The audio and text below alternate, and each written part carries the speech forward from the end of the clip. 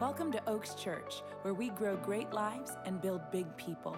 Thank you for checking out our podcast. We hope that you're encouraged by this life-changing message from Pastor Joel Scrivener.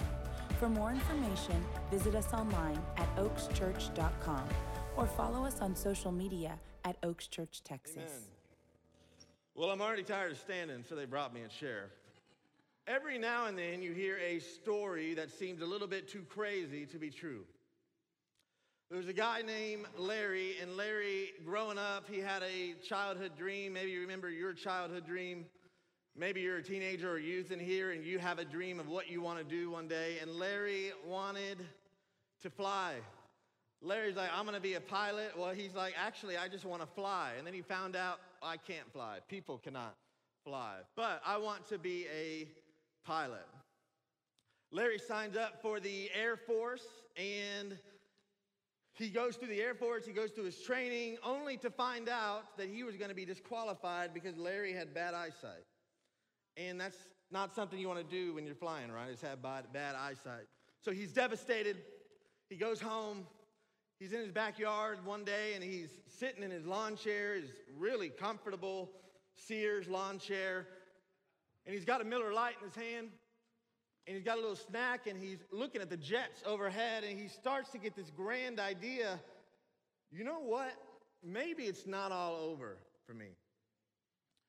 And he dubs this weather balloon strategy, and he gets 45 weather balloons, ties them to the chair, says, you know what? I'm going to go up about 50 feet over my backyard. I'm going to chill. He made some sandwiches, some turkey and cheese sandwiches. He got a 6-pack of Miller Lite. He said, I'm just going to chill out. I'm going to get a little buzz, and I'm just going to have fun. I'm going to fly. No one's going to stop me. So his buddies come over because he's got the chair tied down, and he's got 45 weather balloons, and you'll know why in a minute, why I didn't have weather balloons. I actually had 2, but the helium didn't stay long enough. So here we are. And they cut the cords to the chair. And Larry went up 1,000 feet. 5,000 feet, 10,000 feet, true story, 15,000 feet. Larry ended up 16,000 feet in the air, 3 miles in the air over Los Angeles. He's very cold. As a lot of you know, you lose 3 degrees of temperature for every 1,000 feet you go up. So he's lost about 45 degrees. He's got his shorts, he's got his polo on. Now he's freezing. Like he feels like his toes are about to melt off. He's looking at his hands, and he's like, you know what? I'm not even gonna drink this beer. Like I need to have all of my senses aware. Like I don't know what I'm gonna do. And one thing I forgot that he brought a pellet gun. He said, when I'm ready to come down, I'm gonna shoot the balloons. And while he was 16,000 feet up, 14 hours into his journey, he's like, well, it's now or never. And he got his gun, and he shot the balloons one by one, and he started to rapidly descend over LA County. The people doing the radio at LAX saw the strange sight as a man in a lawn chair spiraled towards LA. The news came, the police came. Eventually, he lands in a Long Beach neighborhood, hits a fence, power goes out for 20 minutes. As he climbs to his rescue, he sees all the police all around him. He sees the news cameras all around him. He has no idea that he's been on TV for hours. Shows up, the police come to him, handcuff him. Apparently, this is a felony. They handcuff him. They lead him to the car, and a news reporter sticks a mic in his face. It says, Larry. Why? Why did you want to do this, Larry? Like, what was going through your mind? And Larry was chill like me, and nonchalantly he said, well, a man can't just sit around. A man can't just sit around. You know, when I hear that story, I'm a little bit provoked because I don't want us to be people who just stand around. I don't want us to be people that just sit around. God doesn't move through a lot of people that spend all their time on the couch. Not a lot. Every time I see God moving through somebody, he's moving through somebody who moves. He's moving through somebody that says yes to him. He's moving through somebody that will pray for him, that will stand in the gap for him. And I want Oaks Church to be someone that doesn't just stand around. It's not my calling to stand around. It's not my calling to live comfortable. It's not. Our calling is growth. Our calling is to expand the kingdom. If we're not moving things forward in our lifetime, then we're just standing around. See, when I read that verse in Ezekiel 22:30, like I said before, I just start to pray and I say, God, you can find someone in me. I'll stand in the gap. I don't always want to. Not many will do it, but I believe you will. There's a man named Smith Wigglesworth. Oh, some of you got real excited. The other ones of you that have never heard of him, like, Wiggles, what? Smith Wigglesworth was a British man, lived in England. He was a plumber by trade. His wife was the preacher. They were Baptists. One day, he got filled with the Holy Spirit, and everything changed for him, and he became the preacher. Thousands upon thousands of people were healed in his ministry. Thousands upon thousands of people were saved and led to the Lord in his ministry. 14 people were raised from the dead in his ministry, including his wife. His wife was in her mid-40s, had a tragic death. He goes upstairs to the room, prays for her, brings her back to life. They talked for 2 hours, and Mary was her name. Mary speaks to Smith. She's like, Smith, I love you, but I want to go back to heaven. Heaven's so much better than it is here. I want to go back to Jesus, Smith. And Smith let her go back, and her spirit left her body. Smith had a protege named Lester Summerall, another great man. But when Lester was young, he came to Smith's Bradford, England home. He knocked on the door, and Smith answered. He's an old man by now. It's in World War II, near the end of it. He's in his early 80s. And he sees Lester, and he opens the door, and he just glares at him. He's just glaring at Lester. And he looks at Lester. He said, what is that under your arms? And Lester's like, well, he's just a young man. He said, well, I got my umbrella under this arm, and I got my newspaper under this arm. And he looked at the arm with the newspaper. He said, you can't bring that in here. All that newspaper has is lies. And lies aren't permitted in my house. Only truth is permitted in my house. So you leave that out here. See, we wonder why the news can't be trusted. You know, the people in China laugh at us because they're like, of course you can't trust the news. Duh. Why do you expect to? And Lester sees the newspaper. Smith goes on. He's like, listen, Mussolini and Hitler are about to die and go to hell where they belong. The war is about to end. 2 months later, the war ended. 2 months later, Mussolini and Hitler died. And Lester's like, man, I don't need this. Throws the newspaper in the bushes. Says, yes, sir, I'm ready to come in. Comes in the house. Another story of Smith Wigglesworth. One time he was sleeping. He's a widow. And he hears something rustling in the master bedroom, in his bedroom, and he has a chair. And he looks over to the chair, and he sees a figure in the chair. And it's Satan himself sitting in his chair looking at him. Smith turns, kind of groggy eyes, sees him. He says, oh, it's just you. Turns around, goes back to sleep.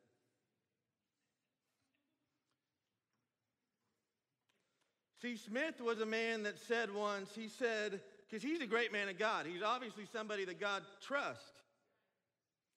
He said, God looks for availability over anointing.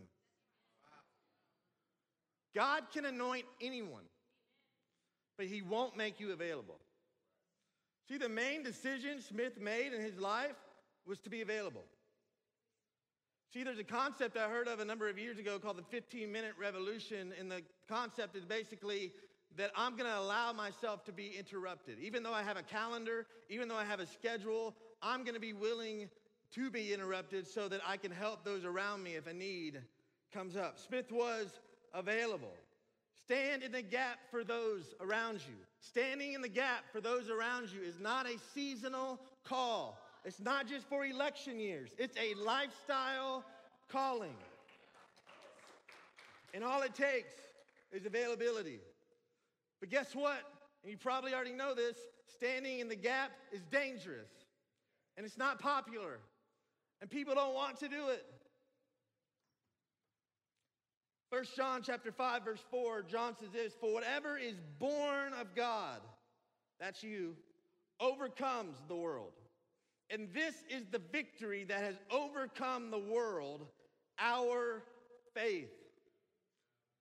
If you'll leave that verse up for a moment, I love that word overcome. It's mentioned twice in the scripture. It's the same word that was used to describe champions that fought in ancient Greece in the Roman Colosseum. And you've probably seen movies about it. You've probably read about it. You've heard about it. But it describes champions who were actually on the ground floor fighting and winning. And John said, when you become a believer, you're no longer a spectator. You're not in the stands watching the game with your nachos and your drink, just having a good old time. You went from being a spectator to being on the ground floor, where it's dangerous. And now you're fighting lions and bears. You're in dangerous competition. You got a target on your back. That's why when you receive salvation, we'll never tell you it only gets easier from here. In a way it does, because God is in you and things are different, and being a Christian is a whole lot easier than not being a Christian. But there's a reason sometimes bad things happen to good people, because you're on earth. You're on earth. You're in a fallen earth. 1 month into me accepting the call of God in my life in ministry, and I became an intern for Pastor Joel. I was 18 years old. 1 month after, my health failed. And I was playing sports, and I went knee to knee with a guy. And I shattered my kneecap, and nothing happened to him. I was so mad. I'm like, how's only one of us going to get the bad end of the deal? Go to the hospital, have numerous tests, MRIs, x-rays. They said, "Brandon, you have tumors all throughout your knee. They're benign, but these tumors, one of the kinds, they travel, and they go to your lung. Brandon, if the tumor gets on your lung, we have to take your lung out. If the tumor goes to your second lung, you're dead." Why 1 month in? The Scribners have endured tragedy 1 month in. Because now I'm a target. Now I'm actually on the floor. Now you're actually on the floor doing something with your life. And a stressful life is also a purposeful life. And the hand of God is on you. And guess what? You're going to get a little wounded when you're fighting lions and bears. But you're also likely to be a legend. You're also likely to do something important with your life. It's like Paul said, we may get passed down, but we're not destroyed. We occasionally get knocked down, but we never get knocked out. Orson Welles, in The Third Man speech, he said this. He said, in Italy for 30 years under the Borgias, they had warfare, terror, murder, and bloodshed. But they produced Michelangelo, Leonardo da Vinci, and the Renaissance. Meanwhile, in Switzerland, they had brotherly love. They had 500 years of democracy and peace. And what did they produce? The cuckoo clock.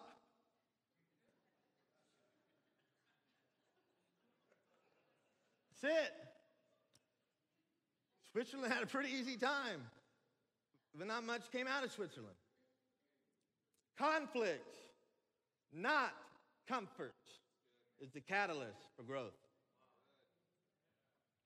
So how can we be someone that stands in the gap and become someone that God can trust? Number one, prayer. Prayer is our first response, not our last resort. Angel and I received a call yesterday with some disheartening news from someone that we're close to. And the immediate response was we wanted to cry. It was one of those times where you're like, I don't really know what to say. But you know what you do when you don't know what to say? You pray. Because prayer is not our last resort. It's our first response. Paul says it like this in Ephesians chapter 6, verse 17 and 18 in the Message. He says, in the same way, prayer is, here's the word of the year, essential in this ongoing warfare. So pray hard and long. Pray for your brothers and your sisters. Keep your eyes open and keep each other's spirits up so that no one falls behind or drops out. If you're too busy to pray, you're too busy. See, Brandon, I got all these kids around the house. They're toddlers, they're young, or they're old. You should see our schedule. Wake up earlier.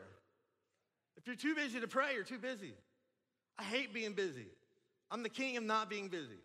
I'm the king of delegation. But you should see how much stuff I get done. I always know a guy. You need something done? Let me get my phone out and call somebody. If you only pray when you have a problem, you have a problem. And the problem is not your problem. The problem is you're not praying. Prayer is essential to our lives. There was a lady named Hattie in the 1850s. She was in a very famous family. She grew up in the most famous pastor family in the nation. Her dad was the most famous speaker in America, and that mantle eventually went to her brother Henry. But it was Hattie who would change the course of American history. One day in 1851, it was a Sunday morning, Hattie was in a communion service at her family's church, and out of nowhere, she got a vision. She fell into a trance, not unlike what Peter did at Simon the tanner's house. And in her vision, she saw a slave being beaten to death. It was all she could do to not cry and weep where she was. When service ended, she got her kids. They ran home. She skipped lunch, and she started writing down the vision. She ran out of paper, so she got brown grocery paper, started writing on that. Eventually, she finished, and she looked at what she'd written. She said, wow. She says, I didn't write this book. God wrote this book. I just wrote it down. About a year later, in January 1852, the book was about to be published. The publisher didn't think it would sell many copies. The book sold 3,000 copies the first day. It ran out of all the rest the second day. The book sold out. The second, third, and fourth printing sold out before they even had time to write a review for the book. The book was Uncle Tom's Cabin, and it ended up in almost every house in America, including the White House. One day she met President Abraham Lincoln. Abraham looked down at her and said, so you're the little lady who started this war. Never underestimate the power of a single prayer. I love what Pastor Louis Giglio says. He said, if we could see what happens when we pray, we would never cease to pray. If you could actually see what all goes on around you when you do pray, you never stop. But so often we don't have a lot of patience. We don't see an instant result. We put 2 minutes on the microwave and our prayer didn't come out answered, and we stop praying.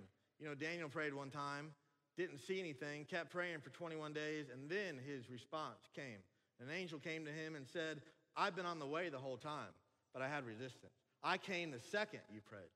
Prayer is not our last resort. It's our first response. The second way that you can become someone that God can trust is example. The world is changed by your example, not your opinion. The world is changed by the reality of who you are, not your latest Facebook post.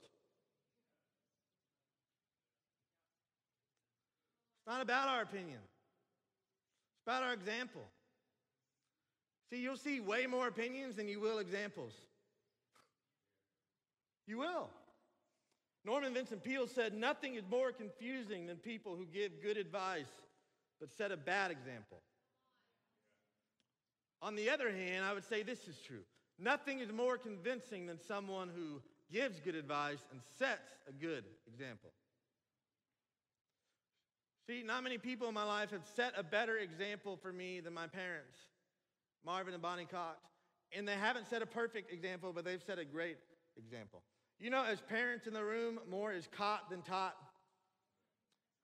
So many times it's do as I say, but it really should be do as I do. Example.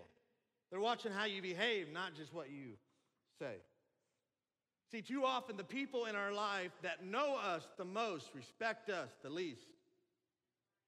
My aim is that the people who know me the best will respect me the most. See, my greatest compliment is when Angel says to me in a room full of people that Brandon's the same person on the stage and off the stage. It's not two people. It's just one person. What do the people who know you the best say about you? Well, Brandon, it only matters what God says about me. That matters. Perception also matters. The example you're setting also matters. See, leadership is hearing a voice in your head that says somebody should do something about that. But being a leader is hearing a voice from your heart say, that somebody should be me. I'm going to be the change that's needed. It's not about your opinion, but your example. Two more. Number 3, perspective. You can't be negative and live a positive life. There was a man from Colorado. Anybody from Colorado in here? Be proud. All right, anybody? Wow, like only nobody. Anybody from Texas in here? Okay, cool. There was a man from Colorado, and he moved down to Texas and got a pretty big house, moved on some ranch land. He had a big picture window in his house, and he could see thousands upon thousands of miles, well, not thousands of miles. Here I am doing a preacher stretch. He could see miles of empty land. Somebody asked him, hey, how do you like your view? He's like, well, the problem is there is no view. There's nothing to see. A man at the same time from Texas to Colorado, he also had a great picture window in his house. Somebody asked him, hey, how's the view in your house? He said, well, the problem is I can't see anything because all these great Rockies are in the way. What people see is influenced by who you are. Who you are determines what you see. If you're a positive person, guess what? You're going to have a positive outlook. I bet good things happen to you more than bad things. I don't remember many bad days because I'm just a positive person. And even if stuff happens in my day that I don't want to happen, I'm like, oh, it was a good day. But if you're a negative person and you complain more than you don't complain, and you find a reason to say something about everything, and you say, why does all this always happen to me? Well, there it is. Came right out of your mouth. See, you can't live right if you don't think right. Perspective is important. God doesn't call negative people. Find me one consistently negative person that God used. I'm thinking of Jonah. He was pretty negative. He can still use people, but like you, he prefers a positive person. I guess nobody else was available but Jonah. He said, them? I don't want to go to them. They're horrible. See, I don't believe in positive thinking as a replacement for God, but as a response to God. Positive thinking is not evil. It's not pure self-help. In fact, you'll see the opposite in Scripture. It's not offensive to God. It's obedience to Him. The shortest verse in the Bible, 1 Thessalonians 5:16 says, rejoice always. When I'm positive, I'm rejoicing. I'm someone that God can use. Your positive biblical perspective will change the world around you. And we can be positive because we have Jesus and we have the victory. Let me add a point real quick. I don't have any notes for this, so it won't be long. Number 4, and this hit me during worship. I'm like, wow, how did I miss the most easy point? Obedience. You got to be an obedient person if you're going to be someone that God can trust. Somebody that says yes to him. See, God calls me to do things that are uncomfortable for me, that are not easy for me. You know, I don't love it most of the time, to be honest with you. But I got to be obedient to him. Because I'm not going to be at the end of my life thinking, man, what would have happened if I just would have said yes? See, the things at the end of your life that you're going to regret are not the things you did, but the things that you didn't do. We got to be obedient to God. The last point is be you. God did not anoint you to be someone else. He's not interested in you imitating somebody that you're not even that like. It's like Oscar Wilde said. He said, be yourself. Everybody else is already taken. Let me give you an example from Scripture, Ephesians 1:1, and I'll break it down. It's Paul writing. He said, Paul, an apostle of Jesus Christ by the will of God, to the saints who are in Ephesus and faithful to Jesus Christ. Now, media team, if you can please lead this up, let me break it down. Paul is saying, Paul, this is who I am. An apostle, this is what I do. Of Jesus Christ, this is who I do it for. By the will of God, this is my authority. To the saints who are in Ephesus, this is my audience. And in one simple sentence, he explains the entire sphere of his grace. He knows who he is and what he's supposed to do. What if we grew in the same way? You knew who you were, you knew why you did it, you knew who it was for, and you know exactly what God has called you to do. See, it's been said that each of us have our own unique fingerprint. And as you look at your hand, nobody else has your lines, your grooves, the exact pigment of your skin. Nobody else in the world has your unique fingerprint. But the opposite has also been said at times, that your voice is the same. No one in the world has your unique voice. Nobody else has it. Nobody can leave the imprint of your life on somebody like you can. Nobody can speak into someone's life like you can. And if you're not doing it, then it's not getting done. You have a voice. What are you doing with it? Are you encouraging people? Or are you discouraging them? Are you building people up? Or are you tearing them down? Are you speaking in confidence? Or are you speechless in doubt? Are you praying in faith? Or are you speechless in fear? The fact is, God will use your voice if you open your mouth. See, a lot of times, and I'll close with this, I think we feel like Elijah. And I was reading this morning, Elijah over and over and over. Well, let me just tell the story. He's running for his life from King Ahab and Queen Jezebel. He's exhausted, he's scared, he's frustrated. He runs, he prays to God. God said, hey, I want you to go to this mountain. Travels 40 days, ends up at this mountain. God said, what are you doing here? Says the same thing he said 40 days ago. And that's when God shows up, starts to speak to him. But he wasn't in the earthquake. He wasn't in the fire. He wasn't in the wind. But then a still small voice came. And the Lord spoke to Elijah. Elijah, what are you doing here? And Elijah starts to complain. He said, God, I'm on the run. I'm the only one left. So dramatic. Elijah is one of the most dramatic people in Scripture. And God speaks to him. He said, you're not the only one. He said, there's 7,000 people just like you in Israel. You might be the most famous one, but you're not the only one. Guess what? You're not the only one. As you stand in the gap, as you become someone that God can trust, you're not the only one. People will come around you, surround you, walk with you, walk by faith with you. The question is not just, do you trust God? We got to be people that take a step beyond that. Can God trust you? Can he trust you? See, I think that's our challenge today, is for us to say yes. For us to say yes today, for us to say yes on Monday, on Tuesday, on Wednesday, every day, that we're saying yes to God. And if you keep saying yes to God, he'll use you in ways that you never imagined, that you never thought of, that you never dreamed of, and you'll have a life that's far better than what you ever dreamed of. Because he can do immeasurably more than I've ever thought of, dreamed of, prayed for, or asked for. But we got to be people that God can trust. Amen?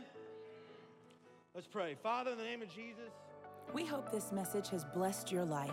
And if it has, we want to invite you to sow into what God is doing here at Oaks Church. It's as simple as going to oakschurch.com and clicking the Give button. On behalf of Oaks Church, thanks again for listening and have a great week.